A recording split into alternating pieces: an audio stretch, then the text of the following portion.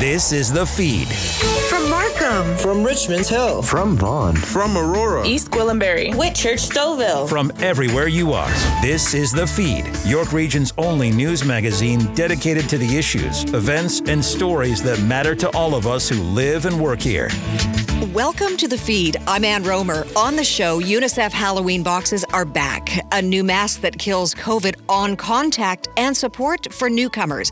But we begin with the impact of social media on our teens. Jim Lang with an Instagram story. Well, mental health is a big thing these days, and especially, I know for my wife and I, we're parents of 2 teenage daughters, and teenagers and Instagram has become a big story to talk more about and how Instagram could be affecting the mental health of your teenager. Thrilled to be joined by Dr. Dan O'Brien, a physician, public health expert, a podcaster, researcher, bon vivant, raconteur. He's everything, and he joins us on The Feed. Dr. Dan, how are you? Hey, doing great. Good morning. Great to be on the show. Well, thank you. My wife and I do worry about this, about Instagram, about their girlfriends not sending the right comment or liking fast enough. And we're like, sweetie, maybe they're busy. Why does Instagram have such a hold on teenagers in North America? You're right. It's such a great question. What we're seeing, especially according to the literature, is a lot of teenage girls, they really look into what's called social comparison. So there's all sorts of this social comparison on what we're seeing on Instagram. So when we look at self-esteem, that is absolutely huge right now. I mean, especially coming off a pandemic with anxiety, with depression, all these mental illnesses. And I think that some things like Instagram or social media are possibly contributing to that. The only thing as far as what I think as well, I mean, not only that there's negative consequences, but also there is a little bit of positive, though, with social media, just because so many people actually have been kind of social distancing during COVID. And I think sometimes that connection with family and relatives through social media can actually help people as well. But there are some negative consequences, as you had mentioned, particularly around the social comparison. Yeah, because before we get to your book, The Camel Resilience, I think about the Kardashians and their almost supernatural, perfect world that no one could live up to. I mean, there's only a handful of people that have that kind of income to live that life. And I find a lot of teenage girls see the success and the notoriety of the Kardashians, think, oh, I need to be like that. Yes, absolutely. I mean, particularly social media, what we're seeing with, like you said, some celebrities, some stars. And you're right, particularly the teenage girls, we really have to be able to look after them. And again, the literature is showing with this social comparison how crucial that is. So I think that we have to really look after the teenagers. We have to make sure, too, that there's breaks, that there's kind of social media breaks throughout the time. And I talk about in the book, too, this importance of critical connections, having someone that you can go to, always being kind of connected to a loved one, to a relative, because I think all that support is absolutely pivotal. Speaking with Dr. Dan O'Brien, the author of the book, Camel Resilience, Dr. Dan's Guide for Turning Surviving into Thriving. Mental health has been with us for centuries, Dr. Dan, but why is it so important right now? Absolutely. I mean, coming off a pandemic, we saw tremendous increases in anxiety and depression, right? Even bipolar, PTSD. I mean, there's just so many people during COVID that were socially withdrawn. And I think that we saw such an increase in anxiety and depression because of that. I mean, people were overall down. And I think that, luckily, as people, I felt like people exercised, maybe even a little bit more. People were getting outside. And I think that really helped with mental illness. And I think this critical connections that I talk about in the book, being able to connect with other people, having that support system is really going to help with the mental illness. But right now, it's certainly on the rise. Even opiate use disorder is huge right now, not only anxiety, depression, but opiate use disorder. So we have to be able to continue to have support systems for these patients. Well, Dr. Dan, I think that's something my wife and I concern ourselves with our daughters, with our family, and seeing their friends is a lot of them are on anti-anxiety meds and depression meds, antidepressant meds. I'm wondering, is there a natural way other than exercise where they can deal with this so they don't have to go in pharmaceuticals at a young age? Right. I think, obviously, you hit it right there, the exercise, but also I'm a firm believer of even a little bit of psychotherapy, meaning that, you have someone you can go to, whether it be a counselor, whether it be a relative or a parent. I think being involved, being parental engagement is absolutely huge. Being engaged with your child is so important, and I think that really is the trick. I'm with you. I think that sometimes throwing all these pharmaceutical drugs is not the answer. I mean, there's so many side effects. All those medications have side effects. So I think the parental engagement, I would say number one, of course, the exercise, and again, that critical connection, making sure that you're really involved and you're aware of what's going on with your child. How important is it to see stars, athletes, professional Olympic athletes, singers and actors come out and say, hey, I've had to battle mental health. It's okay to get help?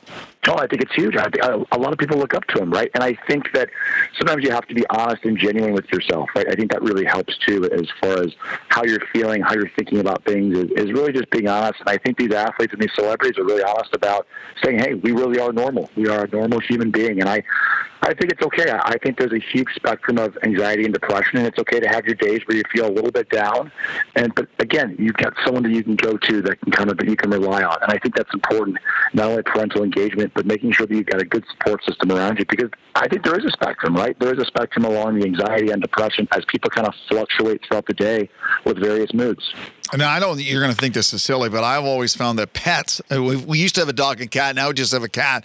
They've been a big help for me if I'm feeling down. Is that silly for me to think that pets help? No, I think you're absolutely right. I am a huge dog lover. We have dogs at home, and you're right. I think it's great for the kids. I think it's great for the families. I think that every household should have some sort of pet. I think it's a wonderful responsibility, and I think you're onto something. I think there needs to be more research on what pets can maybe do for, say, mental illness, which is right now, it's on the rise. Because our girls are in university now, and they're in different schools, but both of them, they have different kids who have service dogs in school. And not just because of a physical ailment, but for some of them, it's for anxiety and dealing with the pressure of university and college life.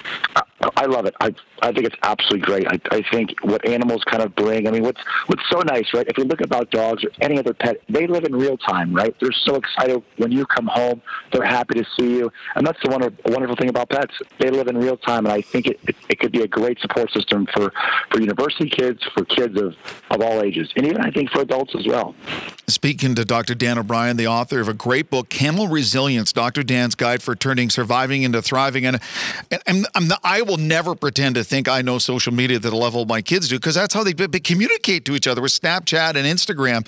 But is there anything we can do as parents to sort of help them change the way they view social media and how it impacts them? Yes, great question. I think the number one thing is obviously be aware of maybe what your child is watching, but if you can't have that strict control, maybe have breaks. Maybe have what I like to call social media breaks, where they take a little bit of time away from their social media. Maybe you play a game at home with the family or go for a walk or exercise. But it's these little social media breaks that I think are really key. And that, again, I go back to this parental engagement, making sure the parents are engaged as possible. And I get it. I've got, friends that I have, the college-age students where it's like, boy, it's tough to have that complete control. But again, I think being involved, and I think even with like texting, I think it's been great for even if you look at adults to kids, they're able to kind of text their parents, they're able to have that constant engagement. I think it's wonderful. Well, the texting thing, I'm glad you brought that up. That's one thing we found, it's tough dropping your kids off at college and university, but being able to text them every couple of days, hey, what are you doing? How's it going? Are you eating okay? I find for my wife and I, that's been good for our mental health. Oh, for sure. It's awesome. I think it really kind of helps the parents not worry as much, that constant engagement where, years ago you'd have to call the dorm room, or maybe they were in class or, elsewhere. But I think the texting is great for parents to have that, again, that constant engagement with their child. And I think that's going to lead to a sustainable relationship down the road with your child and have positive outcomes. Well, you know what it was like back in the day in the 80s? You talk to your parents, how you doing? Oh, fine. How's everything going? It's okay. That's all you, as a parent, right. That's all you got. Exactly. No, you're right. And I think that asking more specific or detailed questions, and there's actually been research on this, instead of asking them, how's your day, be a little bit more specific as you kind of can engage in more conversation. Because you're right. A lot of people say, well, it's fine or it's good. But if you can dive a little bit deeper in the questions to your kids, you actually learn a lot more. Tell me more about that, or be a little bit more specific with your questions will really help. I think this is fantastic. This is a must for all parents and everyone in North America right now, especially post-COVID. Dr. Dan, thank you so much for your insight. This is greatly appreciated. Yes, absolutely. Always happy to be on the show, and you've got my contact information, so happy to help. We'll do it. Talk to you later. All righty. Sounds great.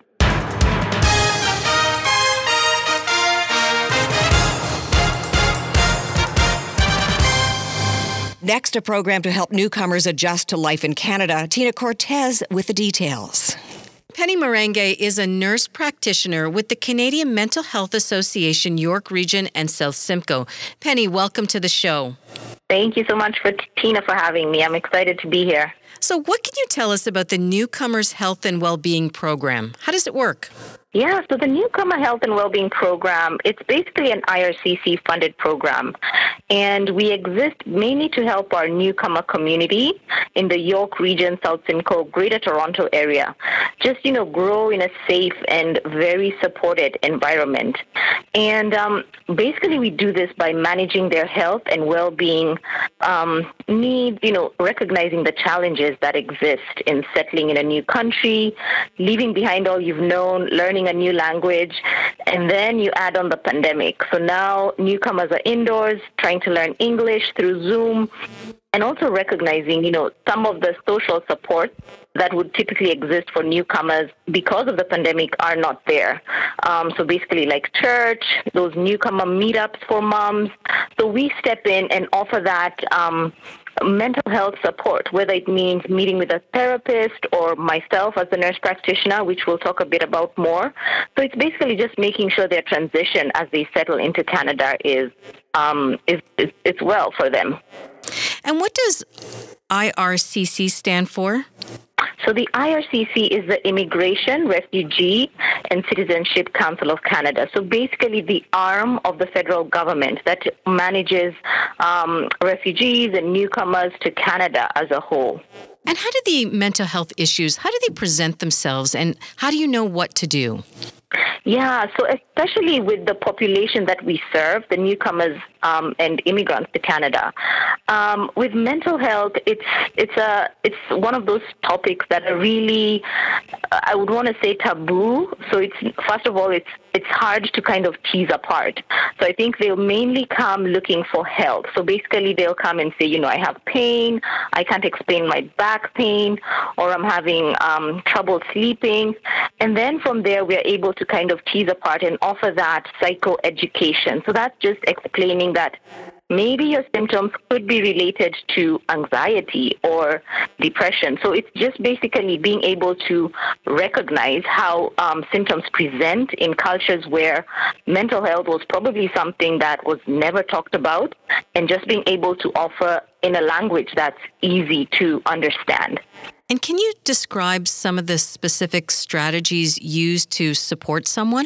Yeah, so absolutely. So some of the ways, first of all, I would like to speak about how we make sure that we are providing cultural competent care.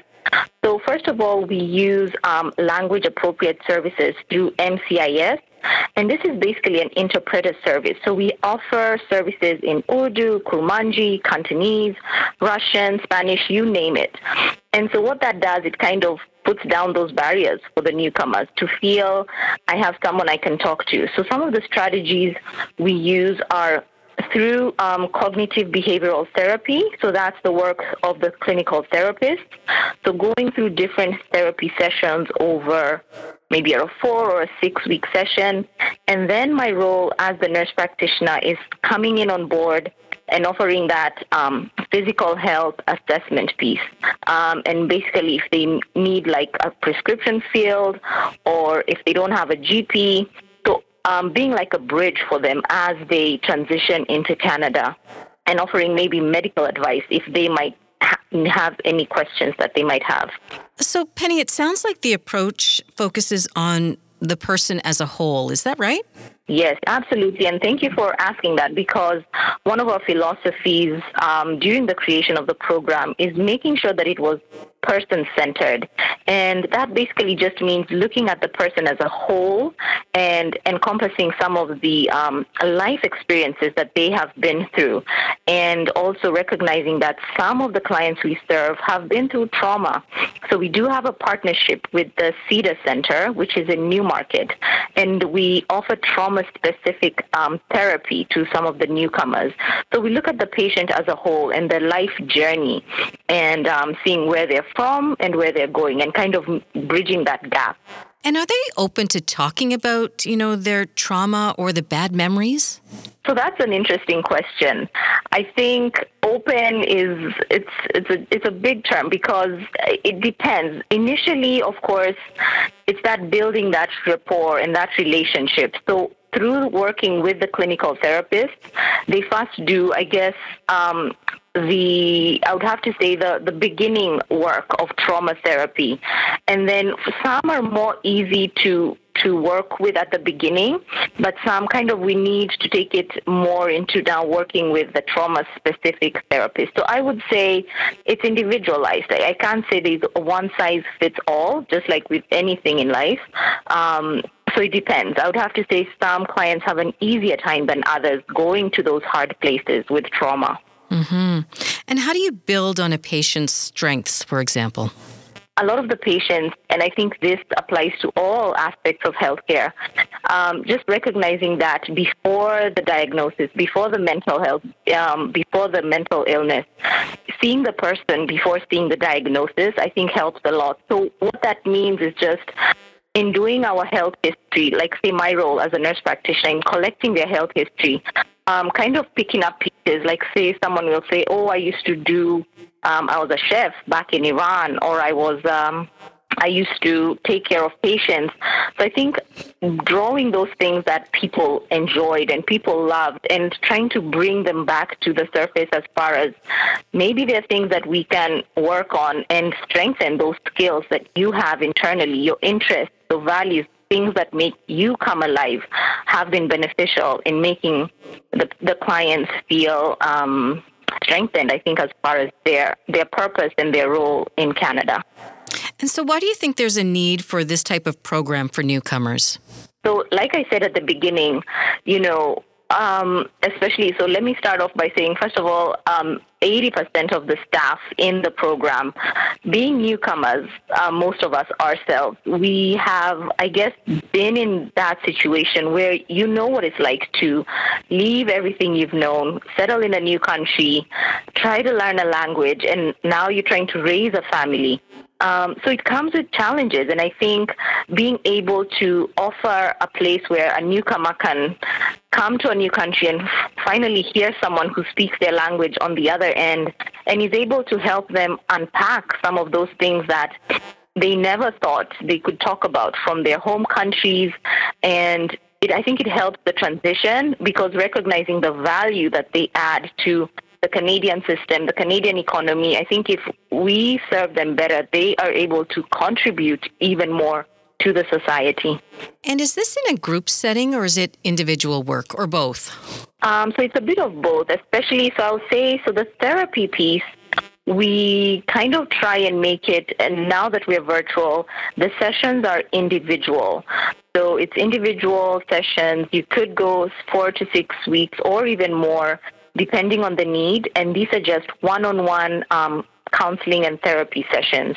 However, we do have the option for the group session, especially now that we are kind of slowly transitioning to in-person, hopefully somewhere down the road. Mm-hmm. There will be opportunities for group sessions where people can share experiences, share what has worked for you.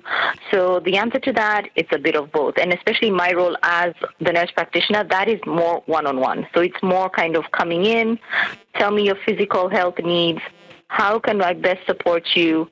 And of course, their workshops are also as a group. So we do run workshops as well. So it's a bit of both. And Penny, can you describe your role a little bit? You called yourself a nurse practitioner. What exactly do you do? So the role of a nurse practitioner, I like to say it's kind of an emerging role in general. But basically what I do is, number one, I offer that bridging gap. So say you're a newcomer to Canada and you don't have a GP or a general practitioner and you're trying to find a practitioner as you settle down. So I come in and I kind of do that health history. If you have acute, so acute is just those medical needs that are sudden. So say you have back pain that you can't explain or you have a sore throat. So I come in and kind of provide that medical care, whether it's through offering your prescription to go to the local pharmacy or even just giving medical advice that maybe you do have a GP, but maybe, the appointment was too short or maybe language was a barrier. So then I come in and kind of, because our sessions are longer, because we do have that ability to talk to a client for as long as an hour, as long as they need. So they have that opportunity to ask the questions that they could not ask at the GP's office for whatever reason. It could be cultural, it could be language as a barrier. So So I come in and I kind of give that support. So that's my role, and also offering the medical-related workshops. So those are health-related, on nutrition, on sleep, and just basically coming alongside the therapist to offer that holistic care, recognizing that mental and physical health go hand in hand. So many bases covered there, Penny. If our listeners want more information about the Newcomers Health and Wellbeing Program, where can they find it? Absolutely. So speaking a little bit about the referral process, like how do you get into the program? Mm-hmm. So there are different ways. You can as simply as self-refer yourself. So say you heard something today that resonates with you, or someone that you know. Maybe you have a friend who just came to the country or has been in Canada for like 5 years and is still kind of trying to work out their settling down process. I can send the link, and it's the link is www.ca.surveygizmo.com. Okay, one more time, Penny.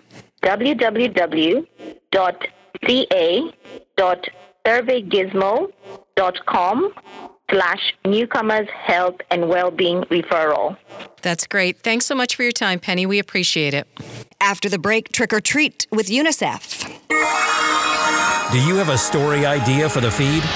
Call us at 416-335-1059 or email info@1059theregion.com. Ann Romer and more of the feed coming up. This is 1059 The Region.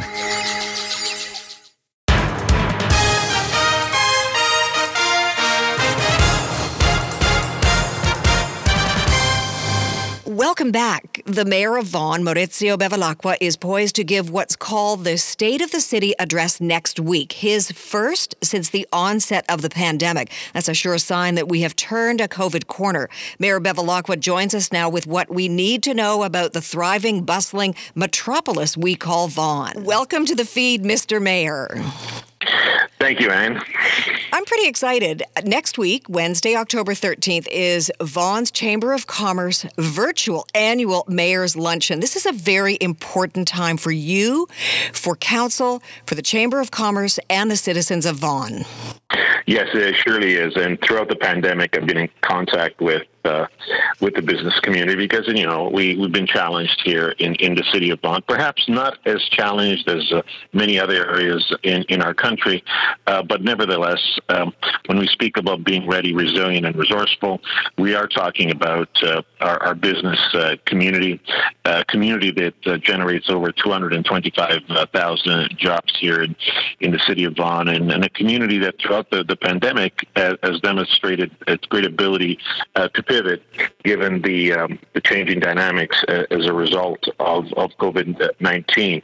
We worked very well together throughout the COVID-19, but we must continue in this spirit of partnership and cooperation to really spur on further economic growth after COVID-19. The reason why I refer to this phase as being ready, resilient, and resourceful is because we need to be exactly that. I don't think that COVID-19 gave us much of a chance to just sit down and reflect. We had to act very quickly. As you know, we were the first municipality in the province of Ontario to declare a state of emergency.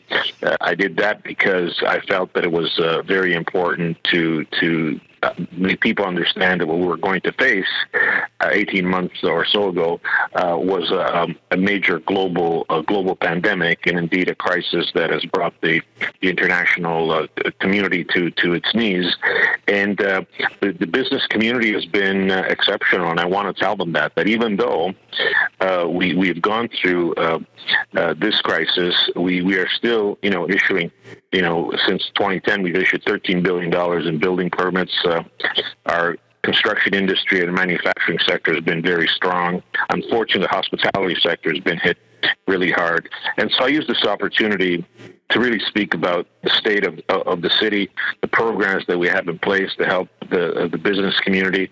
You've heard of Shop Local. You've heard of the way we help over 1,000 businesses navigate through federal and provincial programs. You've probably heard how hard I worked to really lobby the provincial and federal government to really make the business community also a center of our recovery efforts. And this will all be talked about on my speech to the members of an exceptional group of people that belong to the Vaughan Chamber of Commerce.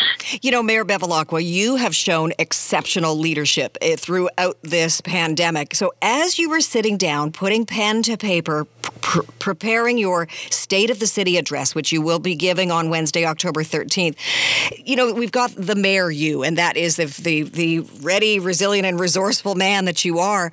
But what about the human being? As you've reflected back on the past 19 months, what were you thinking as you were writing your State of the City address? Well, first of all, you know, you reflect upon the very essence of what COVID-19 has been about, right?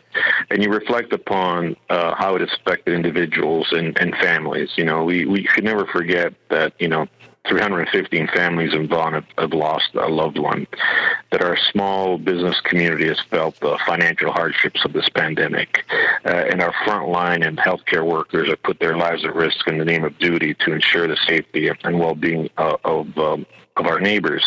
These are all things, in many ways, that focus your attention on everything that speaks to the improvement of the human condition. And ultimately, that is our goal. Like, when you look at the meaning and purpose of life, it really comes down to that. Whatever it is that you do within life is all about value added and self-respect. That's what it comes down to. And I think what we've seen is a community come together and speak to that value-added proposition. And that value-added proposition was, what can I do to bring about positive change to people's lives during this crisis? And that is fundamental. It is fundamental because it defines the spirit of the community. It defines the essence and the strength of the community. And to me, this crisis has really illustrated that the citizens of Vaughan have that capacity to look beyond their own self-interests towards the collective well-being. And that, to me, is the definition of an enlightened society and an enlightened city. And this city, throughout the pandemic, has played a very important role. You probably remember that we intersected with history when we were called upon the provincial government to open the Cortulucci Vaughan Hospital early and provide greater capacity to the healthcare system in the province of Ontario. Right. So there's something special about our city. And as I thought about the points that I will be sharing with the business community, I also want them to recognize that that what we have gone through has really tested our character. It has tested our perseverance, and more importantly, it has illustrated the incredible respect that we have amongst each other, and we've illustrated that in so many different ways. The role of government, obviously, has been highlighted.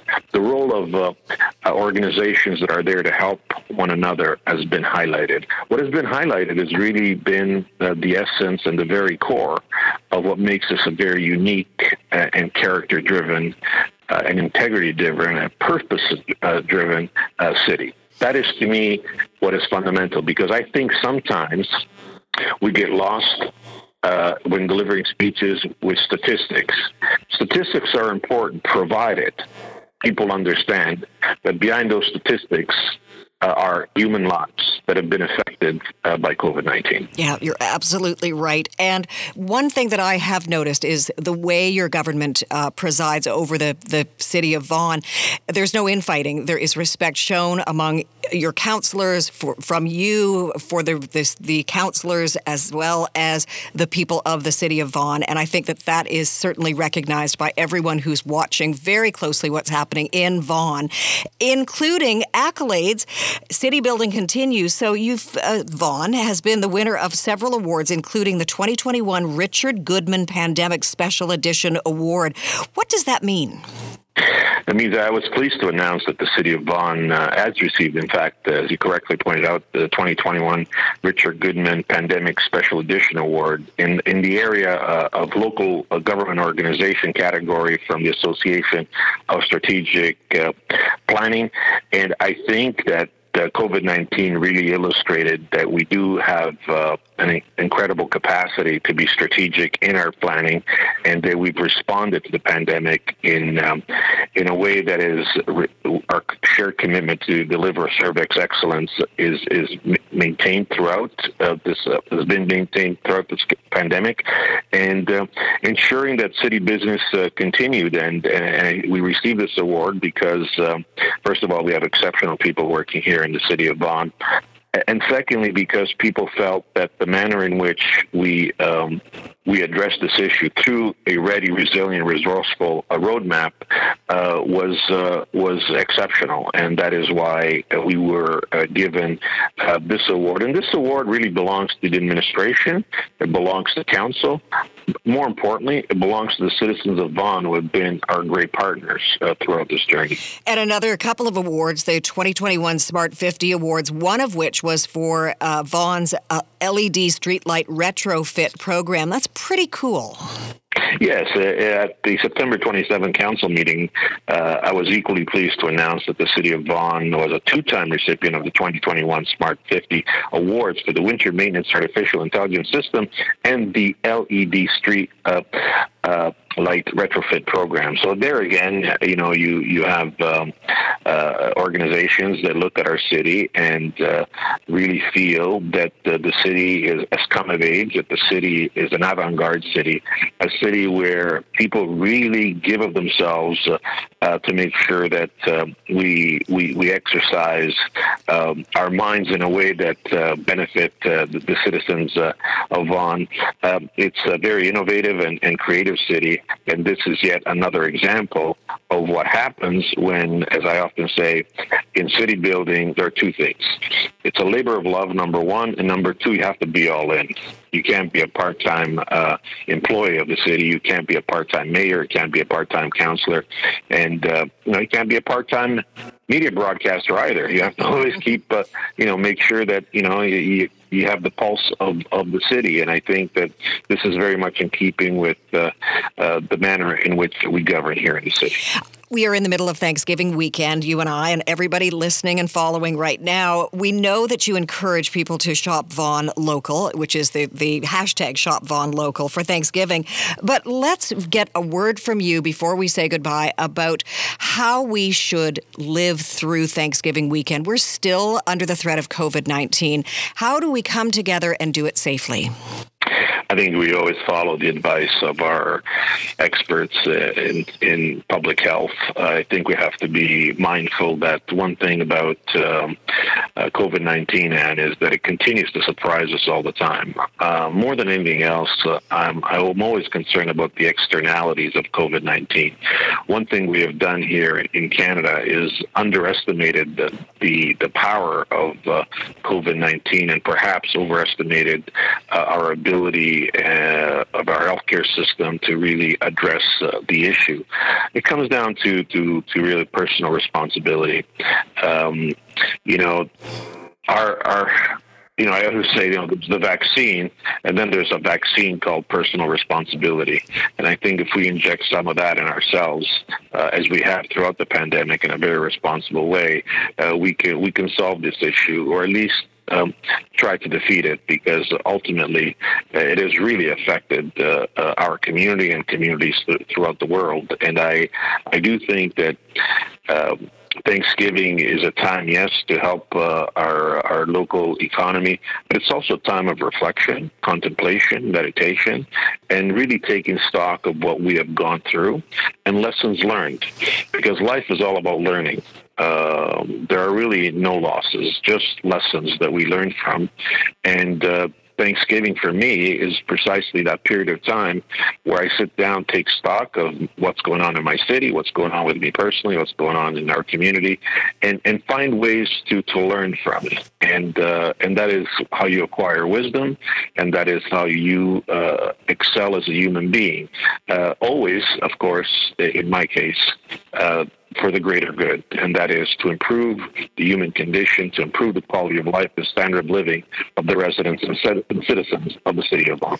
Really, really appreciate that you've taken time to be with us here on 105.9 The Region on the feed this Thanksgiving weekend. Thank you, Mayor Bevilacqua, the mayor of the city of Vaughan.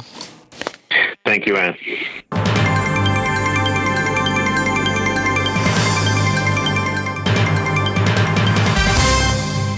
Halloween may look a little different again this year, but UNICEF hopes families will dress up and walk for a good cause. Tina Cortez with that story. If you're of a certain age, you remember the UNICEF Canada iconic orange trick-or-treat boxes. I know I do. But what are UNICEF's fundraising plans for Halloween of 2021? Well, to fill us in, Rowena Pinto. She is the Chief Program Officer for UNICEF. Rowena, welcome to the feed. Thank you so much for having me. All right, so let's get to it. What can you tell us about this year's campaign? Well, UNICEF Canada's Halloween Walkathon is back for the second year. What that is that we're building on exactly what you were talking about, Tina, the iconic orange box, but we've now turned that orange box into a digital box. But it is exactly the same in terms that we want families to sign up and really be part of changing the world for children around the world. The past year and a half, or however long the pandemic has been going on now, has really had a very adverse effect on almost every aspect of a child's childhood. And this is no different for children around the world. So we're asking families to sign up and join with us at unicef.ca/Halloween and become a Halloween hero and raise funds for the children who need it most. Is it safe to say that the walkathon idea was introduced last year because of the pandemic? You know what? It was. We actually had reintroduced UNICEF Halloween the year before, and we had heard a lot of feedback from parents that they were actually looking for an activation that they could actually get, their friends and family to galvanize around. So the idea came about that, wait a second, children and families already walk during Halloween, and why don't we turn those steps that they're going to do anyway into a walkathon? The beauty of the walkathon, as you mentioned, is that it's very pandemic friendly because children and families can walk independently. They can walk, physically distanced from other families.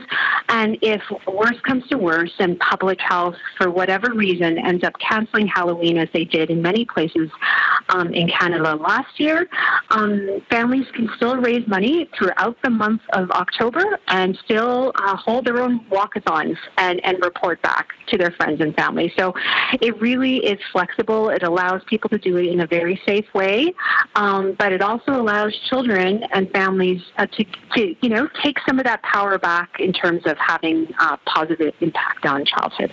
So how exactly does the digital fundraiser work? Well, if you sign up by October 18th, you get an amazing little package in the mail, which your children will greatly enjoy. And in it is what we call now our new digital box. You'll see the iconic orange box on the front of a lanyard, for lack of a better word. And also in your package, you're going to get a QR code that will actually directly link to your own personal fundraising page. So once you put that QR code on the back of your lanyard, you can go up to your friends and family. They can take a picture of your QR code on their phone, and they will be taken directly to your fundraising page and be able to give you a donation. You'll also have the option of emailing your friends and family once you set up your fundraising page, if people prefer to do that. And then we just ask people to do their walkathon on Halloween night, as they would normally. And if Halloween does happen, you can wear your lanyard around your neck and have people at the door as well donate to you. And where exactly do the funds go? Well, the funds go to the fundamentals of childhood, which are water, nutrition, education, and health. And if you think about this from a pandemic perspective, every one of those has been derailed in some way for children around the world. And if you even think of children here in Canada, we've seen a lot of these issues rise up here in Canada as well. we need to get children back to a place where they can actually have a childhood. And so if you do donate to this Halloween campaign, or you are part of it, you are raising money for those foundational elements of a child's childhood, and it will go to the children most in need. Okay, so let's break it down a little bit further. If someone were to donate $5, $10, $15, $20, how much does that buy for a child in need? Well, the beauty of this whole campaign is that a little bit goes a long way. So, for example, $22 can provide 54 packets of Plumpy Nut therapeutic food, and that would nourish 18 malnourished children. $62 can help provide safe water, soap, and help reduce waterborne illnesses for 371 children. And $100 can provide 24 children with school supplies, including backpacks filled with the classroom essentials a child needs to learn, thrive, and reach their full potential. So a little does go a long way, and we really do look to be as efficient with your funds as possible. And it goes without saying that this is such a terrific opportunity, a learning opportunity for parents and kids. Absolutely, and it's also a great family activity. You know, many adults who were children back in the day and used to carry around the iconic orange box have said to us that was their family's first interaction with philanthropy. That's how they learned about the importance of philanthropy. So if we take that forward, this is a huge learning opportunity. It builds empathy. It builds children's interest in world affairs. It also builds the fact that children can make a difference. No matter where you are, no matter how old you are, you can actually be part of solving an issue or being part of changing something that is important to you. And I think those are amazing life lessons, and you're never too young to learn those. All right, so let's tell our listeners, how can they get involved, donate, or learn more? Absolutely. So very easy. You just go to unicef.ca/Halloween. And if you want to sign up as a Halloween hero, it'll lead you through all the steps. It'll lead you on how to set up your own fundraising page. And the minute you do that, we will be mailing you all of that you need to do in terms of your lanyard, etc. If you want to donate, then you can actually go onto that same page and you can search for someone whom you know has signed up and make a donation straight from the page. Or when they come around on Halloween night, look for those lanyards, have your phone ready, take a picture, and donate directly from your phone. That sounds terrific. Thanks so much for joining us on the feed. Thank you so much for having me. When we come back, a mask that kills COVID on contact. Follow us on Twitter at 1059 The Region. Ann Romer and more of the feed after the break. This is 1059 The Region.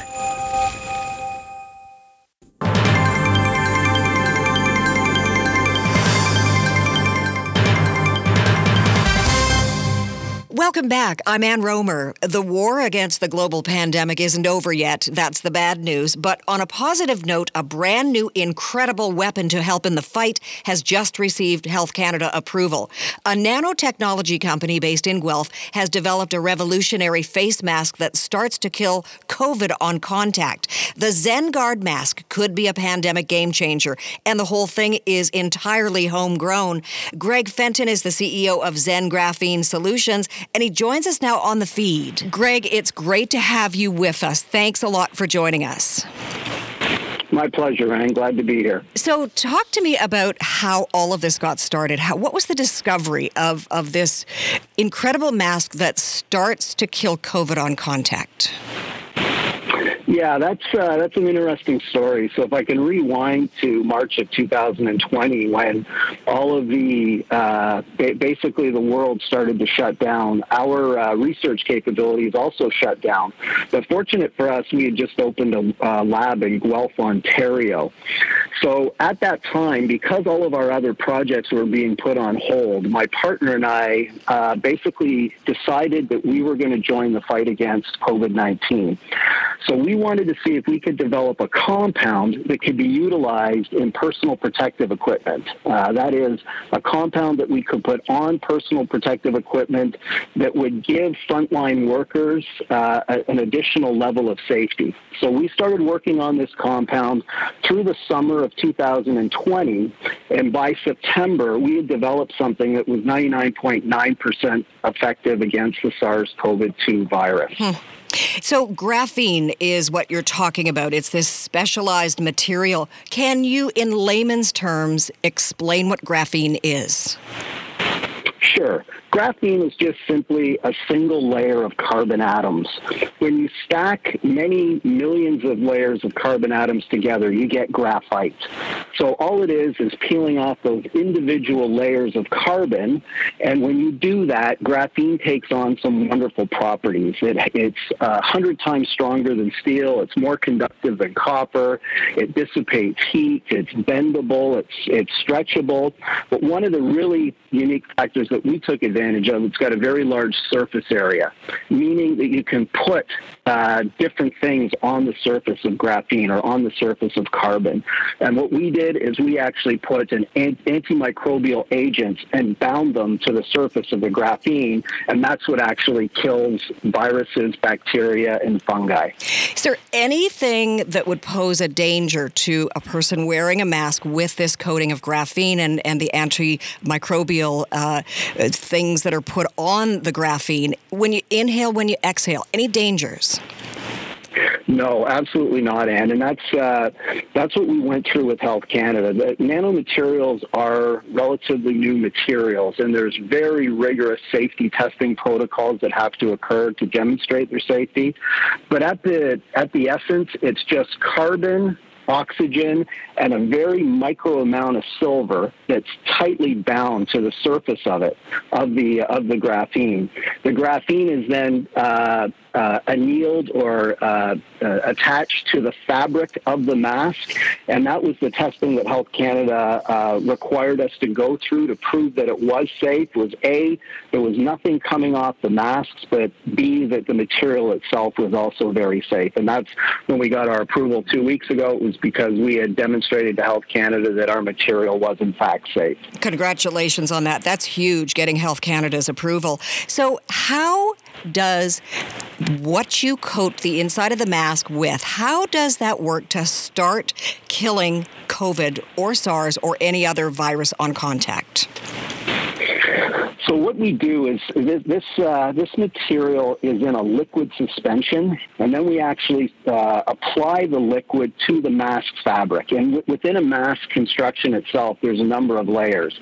So we actually put it on one layer of the mask, and as the pathogen comes through the mask, once it hits, it's typically traveling in an aerosolized droplet, a water droplet, a sneeze droplet, a cough droplet. And as it comes into the mask, as soon as it hits our material is very unique because it likes water. So it grabs onto that droplet, it holds it, and then the silver and the oxygen on the surface of the carbon or the graphene starts to kill the pathogen, whether it be a bacteria or a virus. So that pathogen then cannot make its way into the mouth or nose of the person wearing the mask.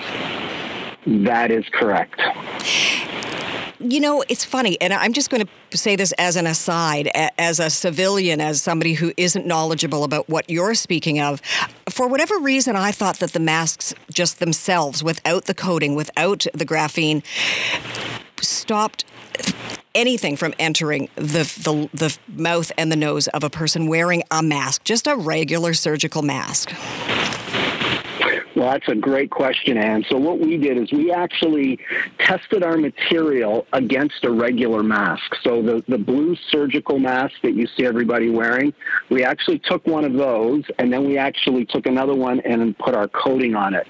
Then we did an enhanced bacterial and viral test against it. So we literally shot tens of thousands of colony-forming units into each mask and then measured how many units actually made it through to the back of the mask where the user or to the user's mouth. And just to give you a quick example, so on the viral side, there were 75,000 units made it through the uncoated mask, and our mask, about 1,300 colony-forming units made it through. And the importance of that is you hear them talking about viral load. So what this mask does is it reduces the viral load by about 99%. So no mask is infallible. There's always something getting through a mask, but with our mask, you've now got 99% more protection against these aerosolized droplets getting through to your mouth. And does each mask have a shelf life? Is there a length of time you should be wearing it, not knowing whether you're exposed to something out there, a pathogen? Yeah, that's a great question, Anne. So this has been primarily designed for the single-use mask. Now, you could probably get away with using it 2 or 3 times, but we wouldn't want the users to use it beyond that because, masks, the disposable masks should be disposed of after you've used them once or twice because they do get contaminated, but it still will be efficacious, we tested it for 16 hours of use, and it was still efficacious at that point. So the ink is still drying on the Health Canada certification. What is the next step, and who is it that will be receiving or have the ability to purchase these masks right away? So that's we're working with our partners at Trebor RX. They're based in Collingwood, Ontario. That company was started by George Irwin of the Irwin Toy family and his partner Brenda Elliott. They're producing masks in Collingwood right now with the ZenGuard coating in them. Those will be available on Trebor website shortly in the coming days. Trebor is also selling them into various hospital systems, long-term care facilities, dental office, etc. So we are rapidly scaling up the production of our coating to go on those masks while Trebor is scaling up the production of the mask itself. And when will families and citizens and people like me, people just regular folks, be able to access these masks? That is part of the long-term planning strategy here. Our initial strategy is to, because they're in limited supply at the outset, is to get them into the hands of the frontline workers to give them better protection. But I would say over the coming months, they will be available, as I said, on Trebor's website. They will be on our website. And then longer term, you'll be able to get them in Costco and Walmart and various retail outlets as well. Greg Fenton, you have been quoted as saying that this mask is a COVID-19 game changer. What do you mean by that? Well, and this is something that we have demonstrated is effective at killing the COVID-19 virus. We know that when somebody is wearing this mask, if a COVID-19 virus particle hits it, there's a very, very high probability that it's going to be trapped and killed by this mask because of our coating. So we do think it is a best-in-class product. We haven't seen anything else in the market that has the same level of protection, the filtration efficiency, as well as the antimicrobial properties of our coating. The ZenGuard mask could be a game changer when it comes to COVID, could save lives. Greg Fenton, CEO of ZEN Graphene Solutions, thank you for your fine work, and thanks for joining us on the feed. Thank you very much. If you missed any part of our show, please go to 1059theregion.com or wherever you get your favorite podcasts, including Apple Podcasts, Spotify, Google Podcasts, Amazon Music, and Audible. I'm Ann Romer. Thank you for listening.